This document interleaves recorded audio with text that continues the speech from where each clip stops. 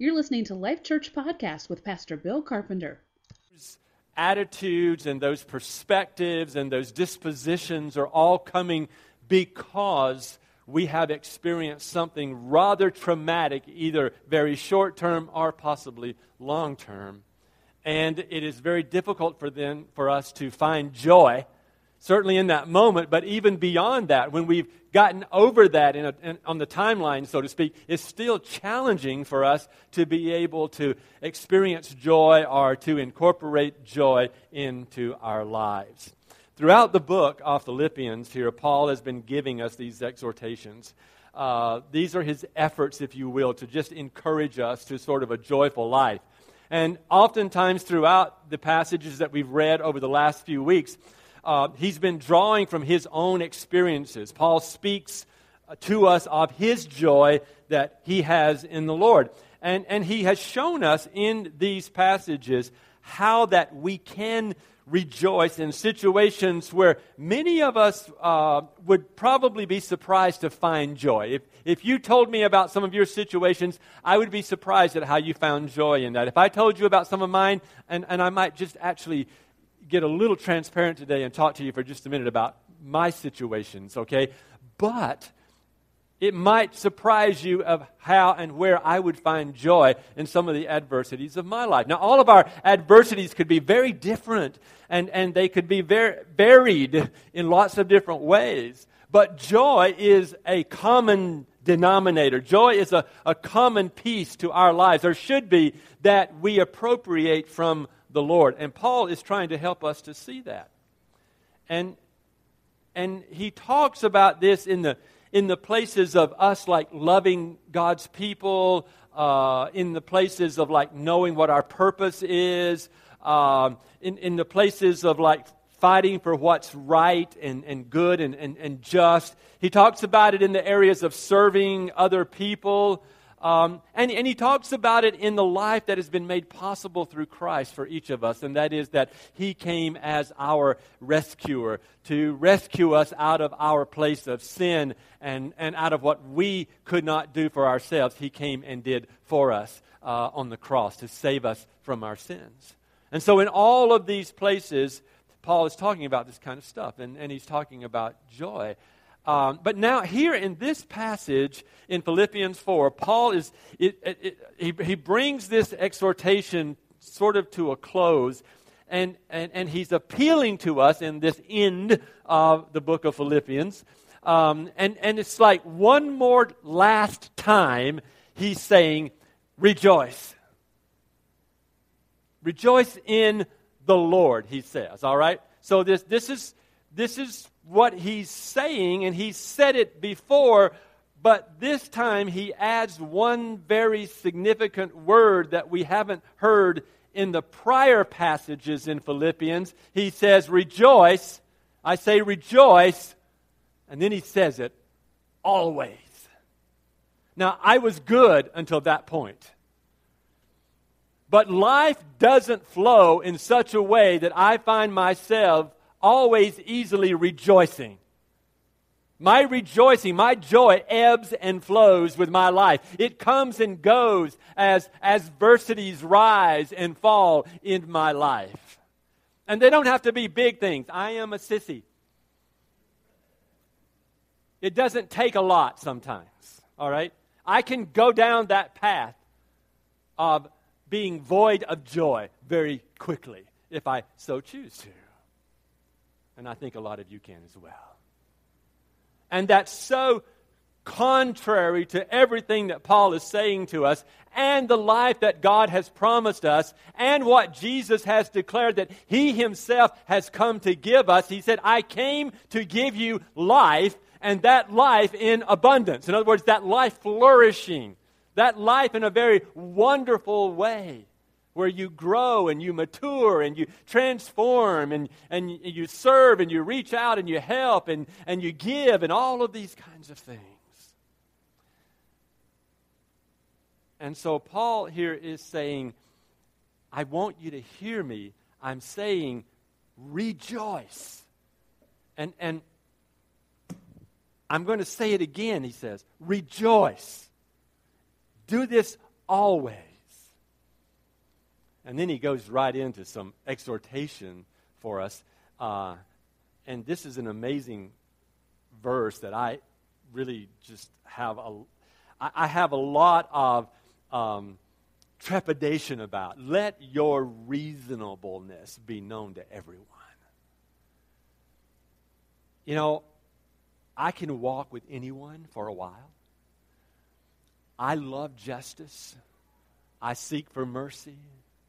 I want all of these spiritual attributes in my life. I want the balance in my life. I want to be able to look at everyone, whether that's a day with my wife and we're just together because we really see each other's warts more than we see anyone else's and more than we let anyone else see ours. So we see each other that way, okay? But I want to be able to walk with Yvette in her place of adversity or struggle and try to understand that. I want to do that with Roy. I want to do that with Jen. I want to do that with each of you. Where we are walking together and we are gracing one another and we're showing mercy and gentleness with one another and we're long-suffering with each other and we're continuing with each other. And this sense of community says, I'm with you. Even if I don't like some of the things you're doing or I don't understand some of the things about you, I'm going to stay with you because I'm in this with you. I'm in community with you. And so I'm hanging in there through all of this. And so I want to be balanced, and I want to have this sort of, as he calls it here, this reasonableness, and I want it to be known. I want when people think about Pastor Bill that they say, you know, he's a pretty balanced guy. And you know what? I want to be able to say that about you as well. And I want us to be able to live that way within community with one another. Let us be known by everyone that we are in this place of living a very balanced and gracious and open and caring and receiving life with one another. And Paul says we can do it. Paul is advocating here from this passage that this is the way we are supposed to live.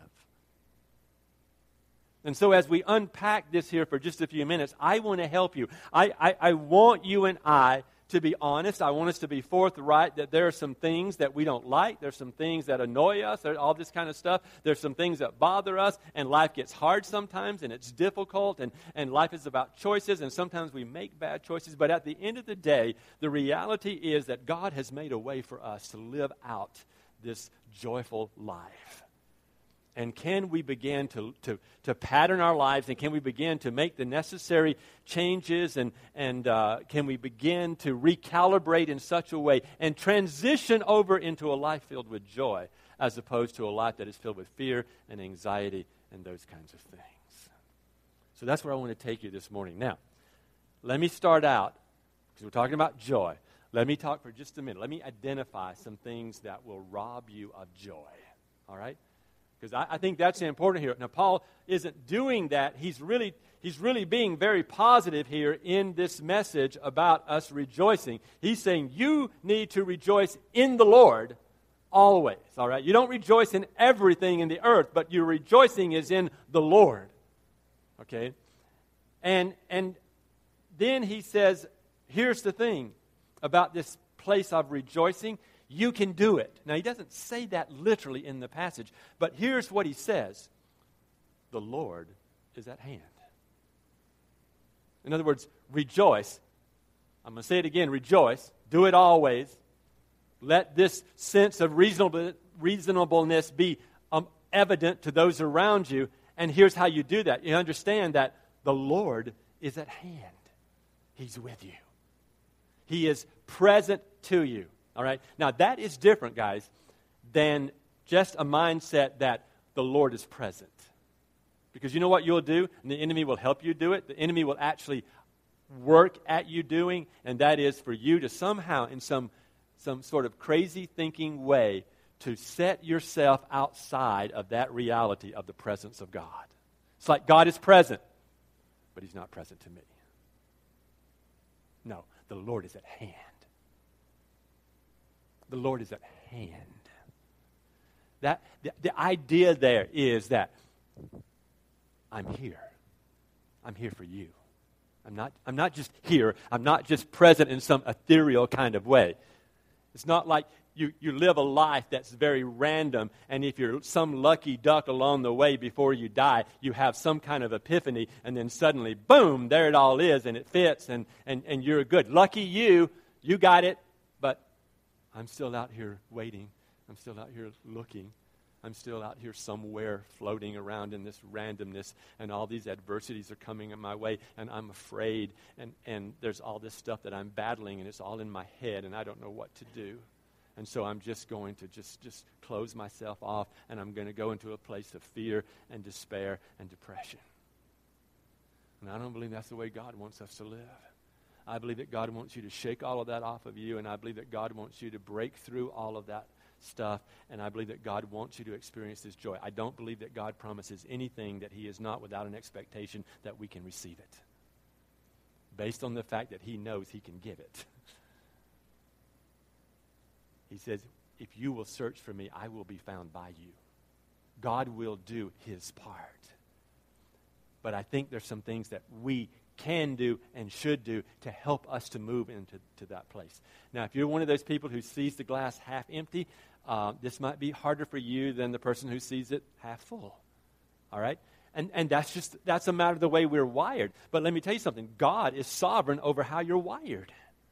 And God is able to move in your life regardless of how you are wired or how circumstances in life rewired you. Matter of fact, God can unwire you and wire you the way he wants you to be. But some of that requires things on our part. There are 4 things that I want to tell you that will rob you of your joy. All right? These are 4 problem areas that can easily make us slip out of the joy that is in the Lord.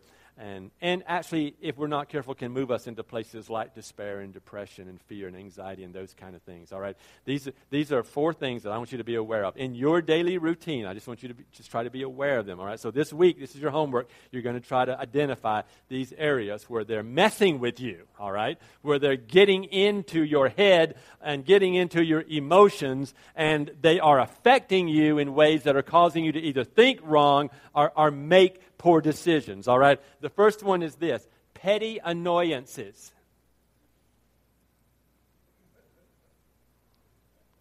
Petty annoyances in life. How many of you know what I'm talking about?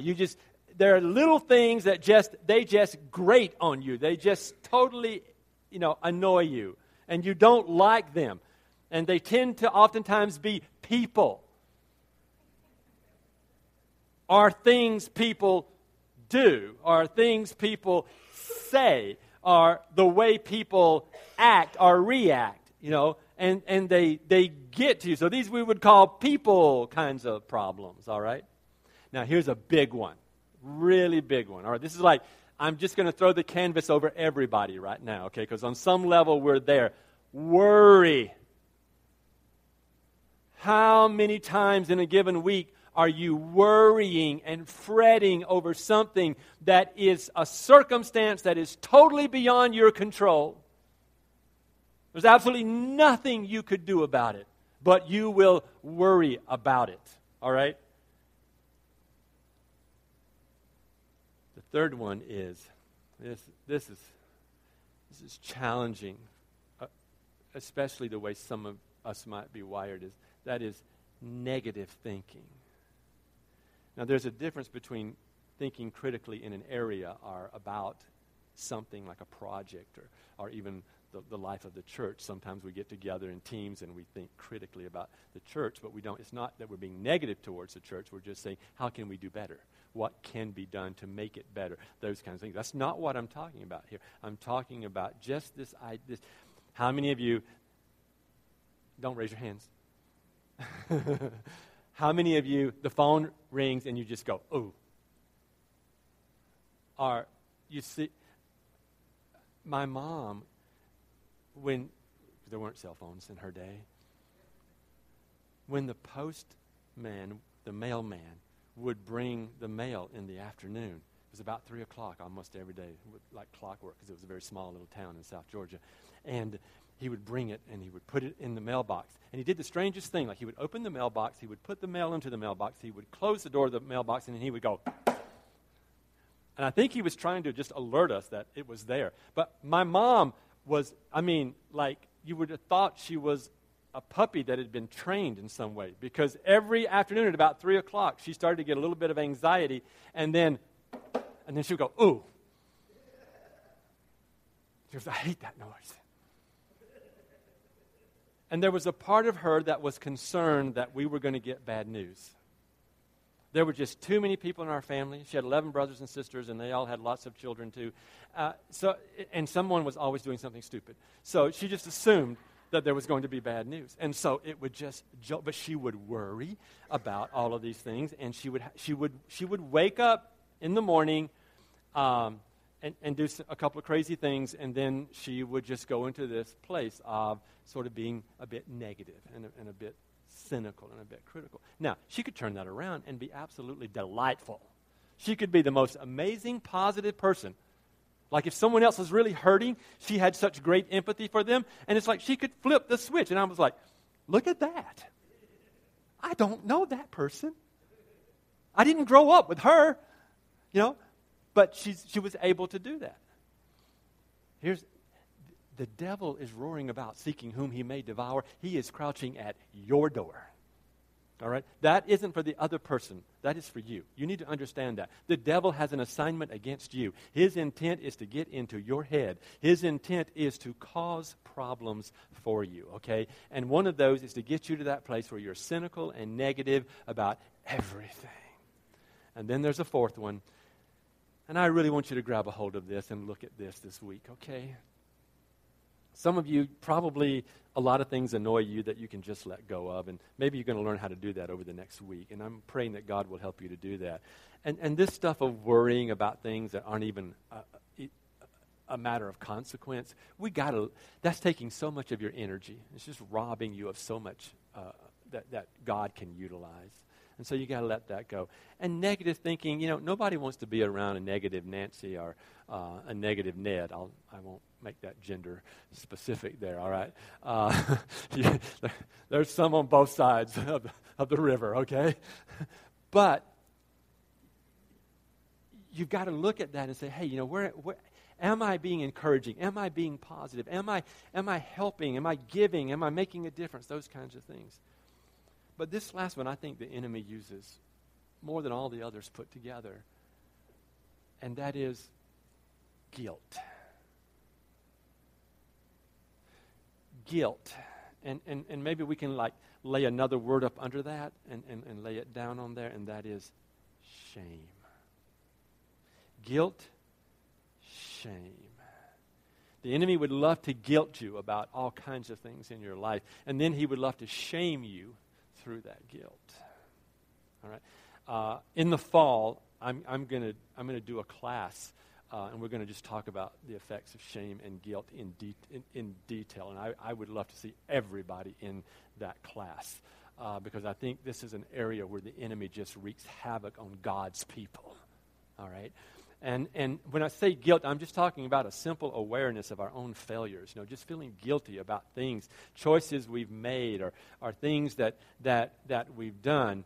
And so we've got petty annoyances, we've got worry, we've got negative thinking, we've got guilt. Let me sort of turn that just a bit. The things in your life that will rob you of joy are bad people, bad things, bad thoughts, and bad deeds. It'll take it out. Well, don't we all have those? I mean, is that not like things that intrude on us? Is that not like stuff that intersects our lives? And so we are battling this all the time. So how do we do that? How can I rejoice in the Lord always? How can I maintain this rejoicing and fight this battle of going down the other paths and dealing with these other things? Well, I think there are several ways that we do this, and the first one is we react right. All right? In all of life, ask God to help you to begin to react right. Think about how often you sort of encounter these petty annoyances. People or things bug you? Yeah. That stuff happens every day. How can we keep the people around us from driving us crazy? He says, let your forbearing spirit be known to all men. The Lord is near.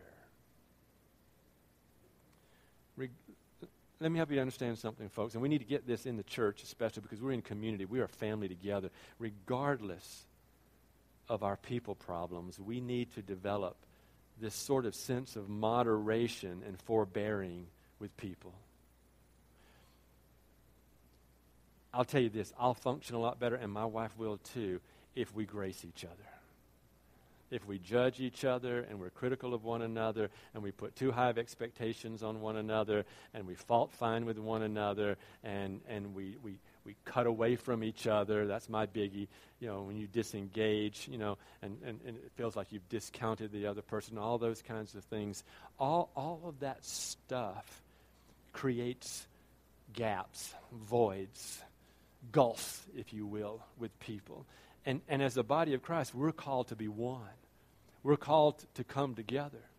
And that's why Paul uses marriage and Jesus uses marriage to be an example to us, to be the word picture, if you will, of our unity as the body of Christ. It's just a beautiful image of the way it should be. And so the intent is, from God's side, is that we're all together, that we are one. But the enemy's intent then, because that is God's intention, is to divide us, to pull us apart, if you will.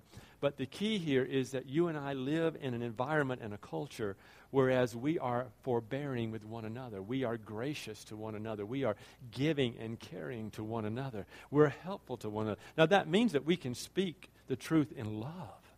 We can say the right things. We can say the truthful things, but we say them out of a spirit of love, out of a spirit that is caring and is giving. And you say, well, that would be very hard for me to do in this situation or with this person or in this circumstance or whatever. I know it will. That's why, and Paul knew it would. And that's why Paul says the Lord is at hand. We're not asking you to do this on your own, in your own strength. We're asking you to do this in the Lord.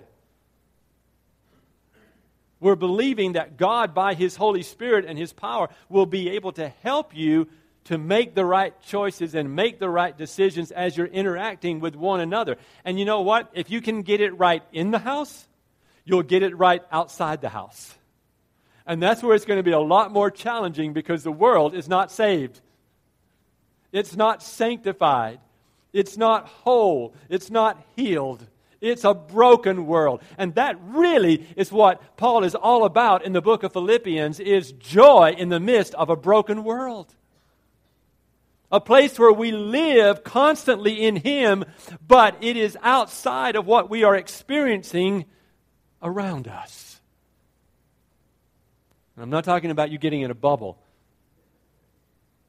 I'm talking about you being able to relate, so you react right to everyone that you are talking to, that you are encountering, all right? Some say it's just fair-mindedness. It's an attitude that a man or a woman is charitable towards other people. That in this place there's this beautiful graciousness that happens. It's an ability for us to sort of like roll with the punches, and go with things and be okay. You're not always going to get your way. You're not always going to get the promotion. You're not always going to get the credit. You're not always going to have it fun. There are going to be difficulties. There's going to be challenges. There's going to be obstacles that are going to get in the way. And yet, these are all opportunities to demonstrate that the Lord is at hand. And I believe that God will give you a way out in every one of these situations, all right? So, what gives us the ability to keep putting up with these things, if you will? It is the Lord. It is that the Lord is nearby. Let me give you something to think about, all right? The next time that you are wanting to sin, and I'm not talking about like, okay, the speed limit is 30 and I'm going 32 and I think I'm just going to stay there. That's not what I'm talking about, okay? But I'm talking about there's a temptation and you know that the temptation put in front of you is wrong. And yet you feel it pulling at you. Like that temptation is like an invisible hand that goes down inside of your very soul and reaches down in there somewhere and starts to pull you up by your heart and says, this is what you've wanted. You wanted this promotion. You wanted this attention. You wanted this money. You wanted this house. You wanted this car. You wanted this relationship. And you know in your heart it's not God's will for you, but it is pulling you and it is pulling you along. And you know what? You're going with it, even though it is against the current of the Holy Spirit leading you. All right? You want to go there. You want to be in that place. Let me tell you something. Next time you're in that place and you're thinking, I'm going to give in because I know I'm going to give in eventually, so why fight the battle? Why spend, 3 days wrestling with this thing? I'm just going to make up my mind and I'm going to get it, and then I'm going to be happily unhappy. Such a lie. Think about this. All that time you're doing all that stuff, Jesus is right there with you in the Spirit. He is present. I'm going to say it in a very blunt way, and I'm not indicating that all of you are guilty of this, okay? That's not what I'm saying, or any of these things. But somehow cheating in some way in life, knowing no one else is going to ever find out, I'm going to do it. I'm just going to do it. Jesus is there watching that. He's there. Choosing to sleep with someone outside of marriage. If you think for 1 minute you've done it in secret, forget it. You did it in front of Jesus. He's there. You think about those kind of things, all right? You say, why are you bringing that kind of stuff up? I thought this was going to be a sermon about joy. It is. If you don't do those things, you'll be much more joyful. The sermon's about guilt and shame. The enemy would love to trip you up and cause you to sin. Then he can guilt you and shame you down to where you feel as though you don't have relationship with God. And it's very difficult for you then to have relationship with one another because you're out of sync. You're out of spirit with one another. And so you and I need to be at this place where we understand that the Lord is at hand, and that is prevalent in all of our thinking, all of our decision-making, all of our relational activity. So react right. That's what Paul is saying. The Lord is at hand. Let your reasonableness be evident to all people. The second thing you need to do, okay, so that's the first thing, you react right. The second thing is you pray right. You pray right.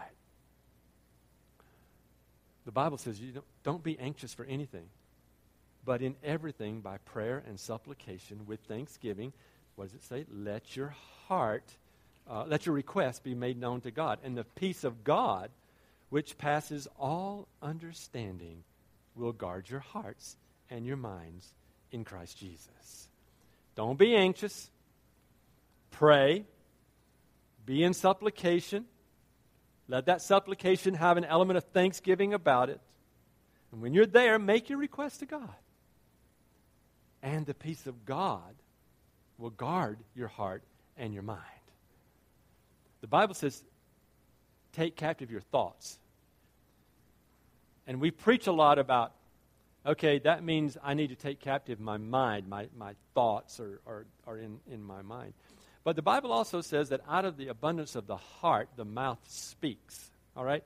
I don't think you can separate these things totally. You don't box these things up, okay? The heart and the mind work together. They work in tandem with one another, okay? And Paul gets that here, and he's saying, now, if you can do this, all right, then if you're in a person who is in a state of prayer and supplication and you're thankful, you can make your request to God, you'll experience the peace of God, a peace that passes our understanding, he says, and that will guard your heart and your mind in Christ Jesus. All right?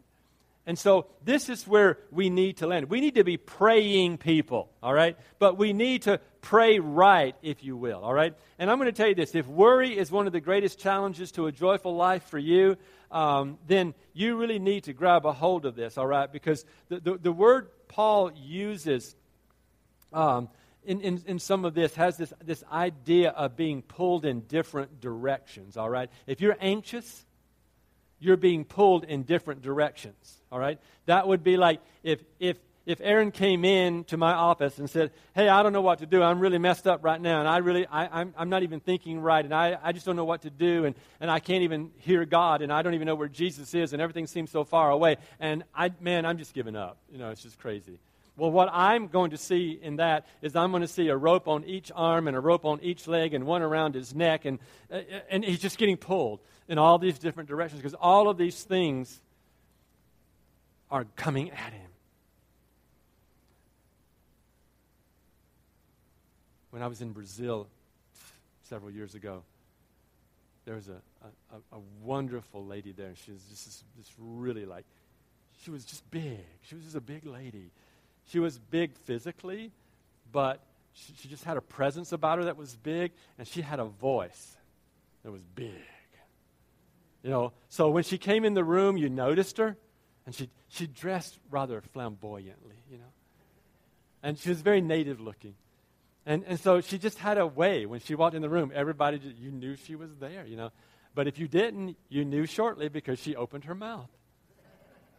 And it was just like she was just big. She just had a big presence, And she was loud. But she was gracious, and she was loving, and she was accepting, and she cared about people. And people would be coming in, and they would be going, I don't know what to do. And this was her word, calm. And when she said it, it was like something happened. I mean, it's like there was an anointing upon this woman, This is a great, big, boisterous lady. She was just calm. And it was like it spoke to you. And folks, that's a word picture to just try to help you. But the calm is from the peace of God that passes understanding, which I think is a gift of the Holy Spirit. And that is what's going to make the difference in your life and my life, in us having joy. A joy that allows us to relate to one another and love each other. It's that kind of peace that comes in that, all right? Our English word comes from a word, a derivative of that actually means to strangle. To strangle. Have you ever been strangled? Anybody? Like when you were a kid, another kid grab you and choke you or something, or someone comes. I still get this at the gym. I don't know why. Guys are strange. Or you get it at church. Guys are strange there too. Some guy just comes and picks you up and spins you around or something. They come up behind you and grab you. I don't know why. Everyone thinks they have to grab the pastor. It's all right. I'm not complaining. I'm a touchy, huggy kind of person, so it's not a problem, all right? But guys come up and grab you, and it's like they're trying to prove something, Those are not my favorite guys, okay? Because they squeeze you, and you're feeling it, and it's like, I'm about to die, And I'm going, do you realize I'm 62 years old? I can't handle this the way you can. You're 20, And you feel the life coming out of you, The air is going, and they're laughing.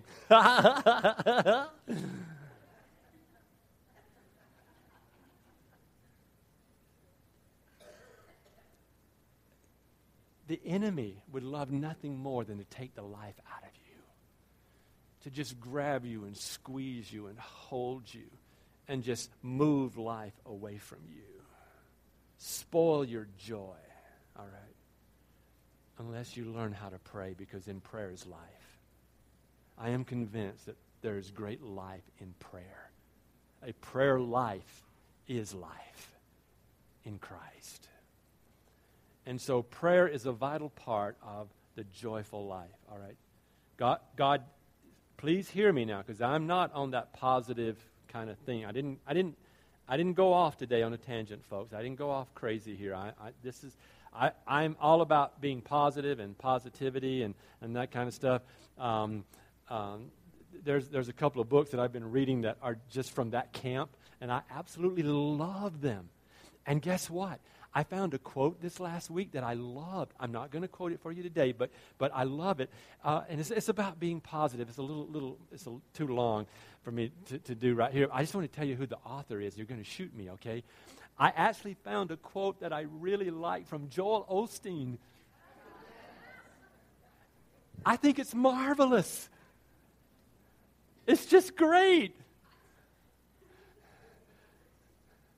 He made my day. And some of you, you've let the devil tell you, we better stay away from that positivity stuff. That's new age, and that's this, and that's that, and all that. Some of you need a good dose. Some of us need to read the books. All right? I'm not saying walk away from God. I'm just saying understand that this God is quite positive. What He's done for us is really huge. All right? And He is really intending on us being a people that love one another and love Him and love the world, and that we see through the right eyes and it's good, and we're holding on to all of that. And it's going to be hard for you to do that if you can't pray right.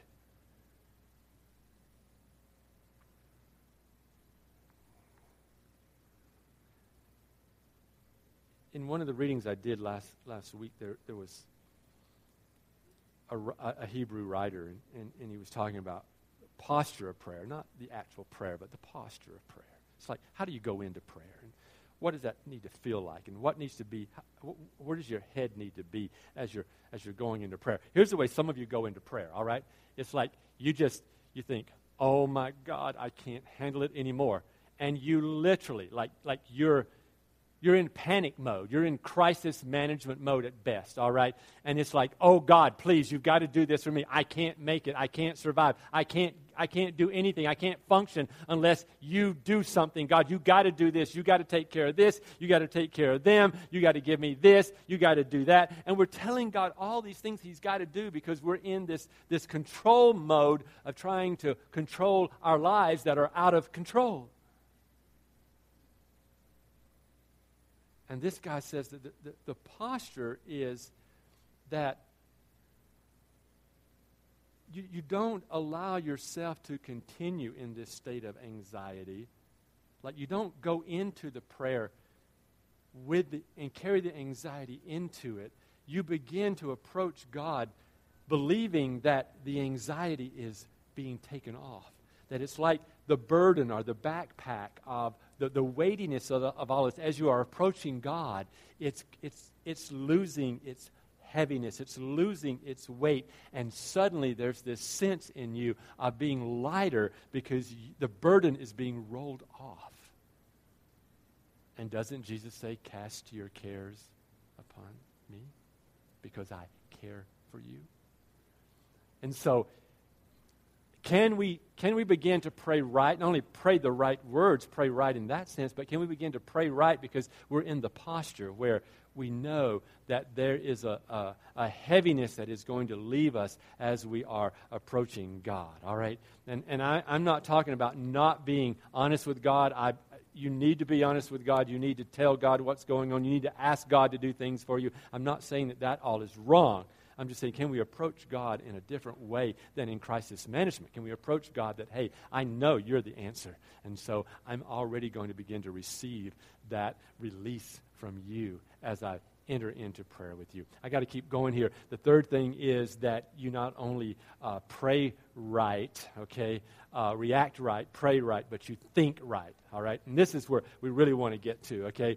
He says, finally, at the end of all of this, here's where we land, ladies and gentlemen. And he's got this list here, if you will, that is marvelous. He says, whatever is true, whatever is honorable, whatever is just, whatever is pure, whatever is lovely, whatever is commendable, if there is any excellence, if there is anything worthy of praise, what do? Think about these things. In other words, put the right things in your head. Put it in there. That is your computer, if you will. Delete all of that other stuff. Reboot yourself. put these things in there, all right, and then begin to function out of that place. Notice the words he uses: true, honorable, just, pure, lovely, commendable, excellent, worthy. Think about these things. The word bad's not in there. The word ugly is not in there. The word deficit is not in there. The word fearful is not in there. The word hopeless is not in there. What's he saying? There's a place to go. There's a place to dwell. And it's up to you. That's where it comes down now. And David's going to give you some much more practical things next Sunday in terms of how to strategically live in this place. All right? And that's what Paul brings it out further here, okay? But what I want you to understand today is that he has given us a bit of a pattern here. And so you've got to think right. You've got to let your mind go to the right places. This is what made it possible for Paul to write about joy when he's in prison. And this allows him to actually practice what he's preaching. And he lets his mind go to that place of where those things are true and honorable and excellent. And in all of these, his progression isn't just one of him being positive, but he is doing the work of the Lord. He is building churches. He is establishing churches. He is empowering churches. He is discipling churches, all right? He's growing churches all along the way. He's doing the ministry. He's doing the work of the Lord. But there are adversities and difficulties and things going on that are personal attacks against this man. And in all of that, he's saying, hey guys, rejoice. Listen to me, I'm saying it again. Rejoice. Do it always. In other words, stay there. Now, on a bad day, that may mean that it's a low-grade joy. All right? But let's not lose it.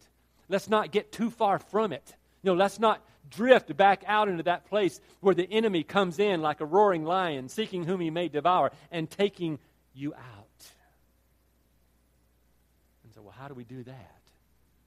Well, then we live right. All right? We react right. We pray right. We think right. And we live right. And I didn't come up with those on my own, just so you know, all right? I found them somewhere and wrote them down, and I really liked them. And finally, you see, if you wait long enough, you get to use stuff. One of the greatest enemies of peace to our soul is this thing of guilt. Because somewhere along the way, you're going to not react right to somebody. And somewhere along the way, you're going to get robbed of the privilege or the opportunity or the time to pray the way that you need to be able to be filled with the joy of the Lord. Those kinds of things are just going to happen. And I'm going to tell you what, thoughts are going to invade you. You all know how much I love to watch the news. I've had to cut it back. I can't give it up. I'm addicted, all right? I admit it. But it's like, this is too much right now. I can't function in this place and have all of this coming at my mind all the time and be able to maintain my joy. I need to refocus myself on Jesus. And you know what? Every time I do that, it's great. It is absolutely great. Your heart can speak to you. It can tell you whether you're right with God or not. But here's the thing. I think that God expects some things of us. I think God expects us to live up to this level of the knowledge that He has given us through His Word, even while we're looking for new revelation. Let me tell you something. I'm going to close here in just a few minutes. If you don't get any more revelation, if you don't get anything else, the rest of your natural life, it's all right. You got enough. It's called the Bible. All right? You don't need anything fresh. That'll be fresh. The mercies of God are new every morning. All right, so you don't need that. So don't. If you chasing somebody to get a new revelation or a new word or a new thing or whatever, just stop. I think God is sufficient and the Lord is at hand, and so His Word can speak to you. So if He wants to give you new, fresh revelation, praise the Lord. Share it with us. All right, but if He doesn't, you're okay. Be satisfied. David's going to talk about contentment next week. All right? Be okay with where you are there. All right? I want you to spend some time trying to live right.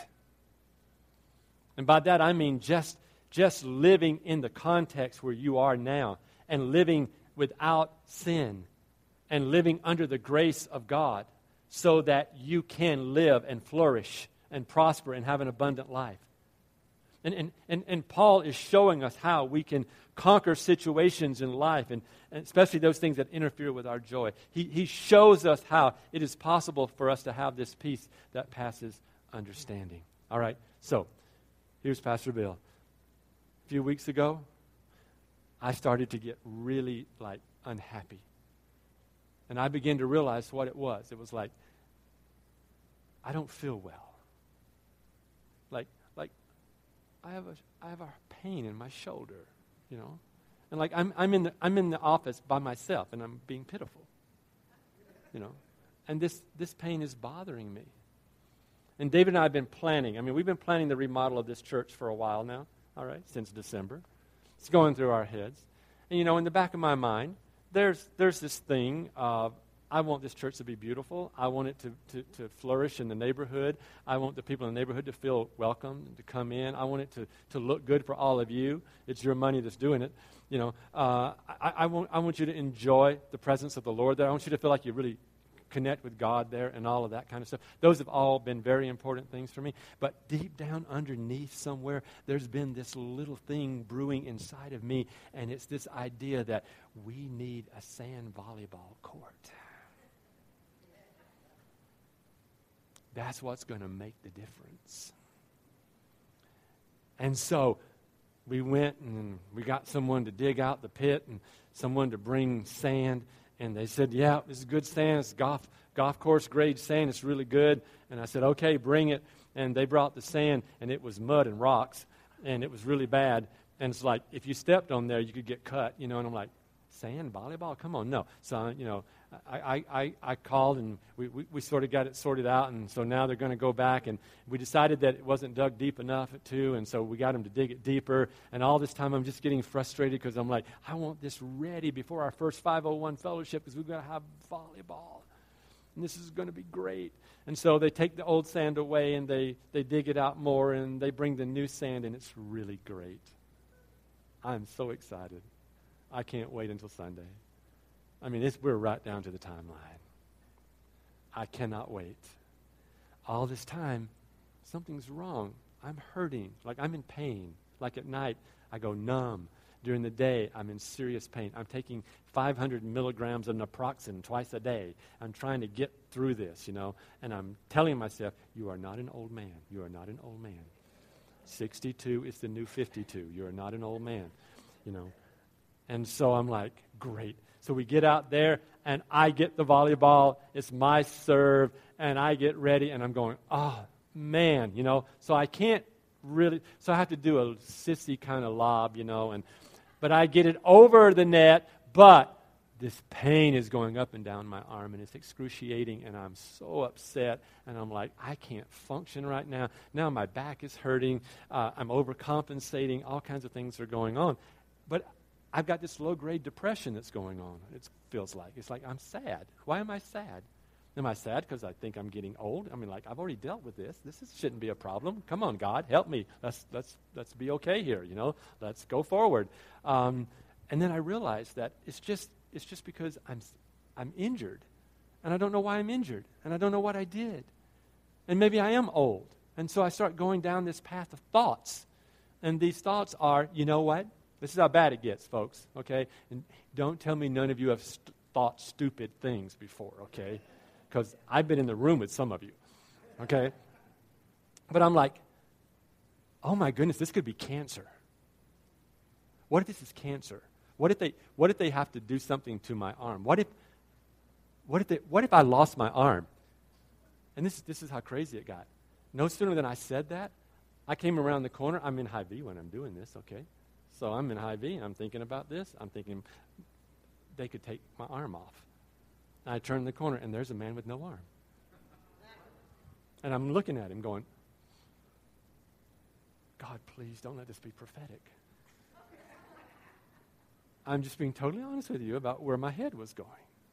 I was starting to think crazy stuff. And I'm like, God, this is crazy. Why am I even here in this place mentally, you know? And I left the grocery store. I'm like, I come back to the church, and I'm sitting here, and I'm a little teary. And I'm like, God, what is going on? And I get up, and I reach for something, and literally, like a lost feeling in my arm. So then I'm like, okay, God, if this is you. And I told my wife, I said, I should probably go to the doctor. And yeah. Should have gone a long time ago, you know. Months ago. And I can't hardly stand it. So I said, okay, God, I'll do a deal with you. If you really want me to go to the doctor, then I got to get an appointment today. And so then I'm like, but I'm not going to call. I'm just going to get on the internet and see what it looks like, you know.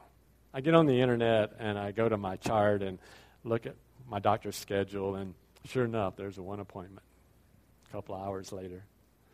So in 2 hours, I'm sitting in the doctor's office, and he gives me this examination, and they do an x-ray, and I'm like, it's going to cost me money. This is ridiculous. He's probably just going to tell me something terrible. I shouldn't even be here. I should go to Brazil and just rest and not do anything really heavy and just be okay, and then come back, and it'll be all right. And, I mean, God heals anyway, doesn't he? What kind of thought is that? God heals anyway, doesn't he? But you see how your mind can go really down? And so the x-ray comes back and he says, there's nothing wrong with your shoulder. And I go, hallelujah. I go, well, what's wrong then? He goes, you have bursitis. I said, that's an old person disease. And he goes, no, it's not. Young people get it too. I said, when I was a little boy, I watched Andy Griffin and Mayberry RFD and Aunt Bee. Every time it would rain, would go, oh, my bursitis is acting up. And she was a little old lady with a ball on her head. Don't tell me about young people getting this. I'm old now. That's what it comes down to. It was my worst fear after all, and I realize it now. I'm getting old. And he goes, we can take care of it, a little physical therapy. I said, I'm not doing physical therapy. I don't like that. Is there anything else we can do? And he goes, yeah, I can give you a shot. I said, okay, give me a shot. Not a smart decision. He pulls out a little needle, and I thought, this is a piece of cake. And he sticks it in my shoulder. And not in a great place, you know, but he sticks it in my shoulder. And it feels like, I'm losing feeling. And he goes, well, yeah, that's the shot, so I can give you the shot. I got to stop, but he's standing next to me. I'm sitting on the table, and he's got this syringe, and he's got it right up here by my face. And honest to goodness, there is a pipe on the end of that syringe. There is no needle. It is a pipe. And then he has to pull my arm down, trying to open something up, he said, in there, so he can get the pipe in there to give me the cortisone shot to take care of my arm. At the end of all of that, I went home, and I was like, it's feeling better. I'm going somewhere with this, by the way, okay? It's feeling better. By evening, I was like, look at that. I'm playing volleyball on Sunday. Let me throw a disclaimer out there. I can't play volleyball. I mean, I'm no good at it, but I just like to play, okay? You know, but I'm doing all this stuff, and I'm like this, and you know what? I'm happy. I'm happy. Something happened. I don't feel that pain anymore. It's good. Now I'm happy. I was happy for a moment because in that moment of saying to myself, yeah, I'm happy, I heard a still small voice that speaks to me in impressions. And I'm not saying it was anything mystical, but I heard a voice, and it said, I wish you could have been just happy with me, and that you could trust me that I got you.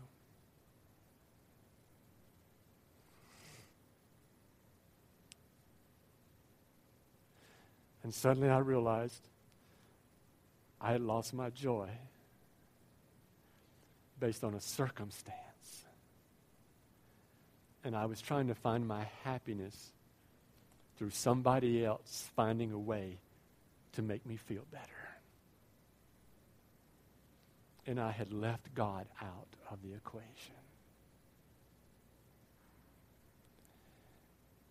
Rejoice in the Lord. We got to stop. Rejoice always. Let's keep it right, okay? Wade, would you join me up here, please? Here's what I'd like to do. I'd like to pray a prayer for you. And I want to just renounce a couple of things in our lives. And then for the benediction today, it is communion. Here's how we're going to do this today. Wade and I are going to go through the liturgy for the communion with you. And then we're going to step over to the table. And we're going to be there for you to come and receive communion. And I want this to be very personal for you. Oftentimes, most of the time, we do it corporately. We do it together. But here's what I'd like to do today. I'd like for you to come to the table and receive your communion. And if you want to go back and sit down and meditate and take it, however you want to do it, it's up to you. And then once you have received communion, you're free to go, all right? If you need to go and get your children and bring them in to do that, feel free to do that as well, okay? But we're inviting you to the table today. And in coming to the table, I'm going to pray a prayer to renounce a few things, but in coming to the table, I'm asking you to receive something from the Lord today. And that is the gift of joy.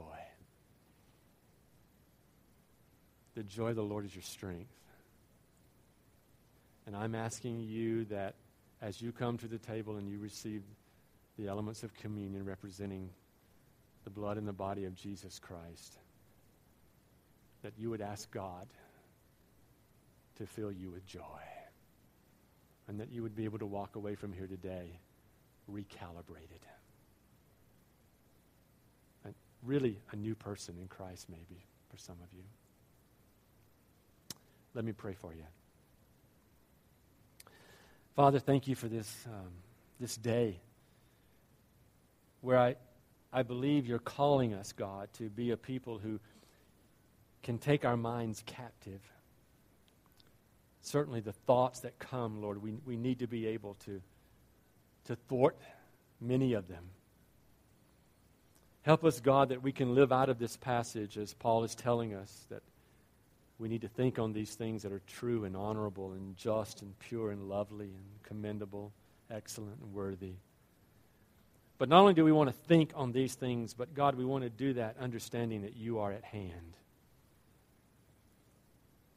God, what we've learned and what we've received and what we've heard from Scripture and from spiritual leaders, we want to practice these things, God. And we want to receive the promise that the God of peace will be with us. So we ask you, Father, for this today. And Father, I just pray for every person in this room today that you will break off the bondage of anxiety. You will break off the bondage of fear. You will break off the bondages of depression. I pray, God, that you would deliver your people from guilt and from shame as we understand the amazing gift of Christ and forgiveness. So, Father, we renounce the powers of darkness today in the name of Jesus. And we declare the light of your love upon us. And we say, Father, would you arise in us that the enemy may be scattered? And would you give us, Lord, today a refreshing and a renewal, a new sense of hope? Would you encourage us in the Spirit today? Would you bless us, Father? In Jesus' name we pray. Amen. Listen for a few moments, please.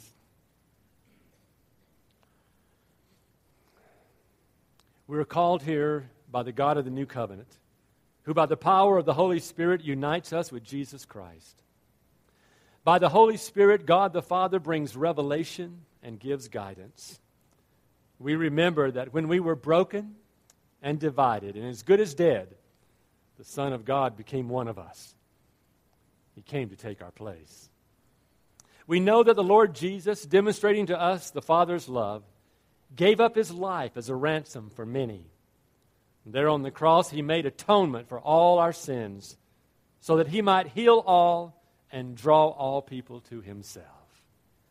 In the holy meal of communion, we identify with him, knowing he alone can make us whole. Let us pray. Almighty God, unto whom all hearts are open, all desires known, and from whom no secrets are hidden, cleanse the thoughts of our hearts by the inspiration of the Holy Spirit, that we may perfectly love you, who first loved us. Forgive us our sins, that we may approach you with clean hands and a pure heart, and worthily magnify your holy name, through Christ Jesus our Lord, and in the power of the Holy Spirit. Amen. Therefore, with the angels and archangels, and with all the company of heaven, we laud and magnify your glorious name, evermore praising you, saying together, Holy, holy, holy Lord, God of power and might. Heaven and earth are full of your glory. Hosanna in the highest. Blessed is he who comes in the name of the Lord. Hosanna in the highest. On the same night that he was betrayed, Jesus took bread, and when he had given thanks, he broke it and gave it to his disciples, saying, Take, eat. This is my body, which is given for you. Do this in remembrance of me. And likewise, after supper, he took the cup, and when he had given thanks, he gave it to them, saying, Drink of this, for this is my blood of the new covenant, which is shed for you and for many for the forgiveness of sins. As often as you drink it, do this in remembrance of me. In obedience to his command, we prepare our hearts and pray as the Lord Jesus taught us, saying, Our Father, who art in heaven, hallowed be thy name. Thy kingdom come, thy will be done, on earth as it is in heaven. Give us this day our daily bread, and forgive us our trespasses, as we forgive those who trespass against us. And lead us not into temptation, but deliver us from evil. For thine is the kingdom, and the power, and the glory forever. Amen. We come to the Lord's Supper by grace through faith. No one is worthy to identify with Jesus, but he loves us and shows grace upon grace. He calls sinners to repent and to believe in him, to live in genuine holiness, and to join him in his mission. So this meal is for everyone who belongs to Jesus Christ, who believes him and is baptized into his name. You that truly and earnestly repent of your sins and intend to lead a new life, we invite you, draw near with faith and receive this bread and cup to your comfort and to your encouragement. We also invite you, Holy Spirit, to descend upon this food and this drink, that by your power it may be consecrated as the body and blood of Jesus Christ, that by your spiritual power we might receive grace at this table. Empower us to proclaim the Lord's death until the Messiah's return.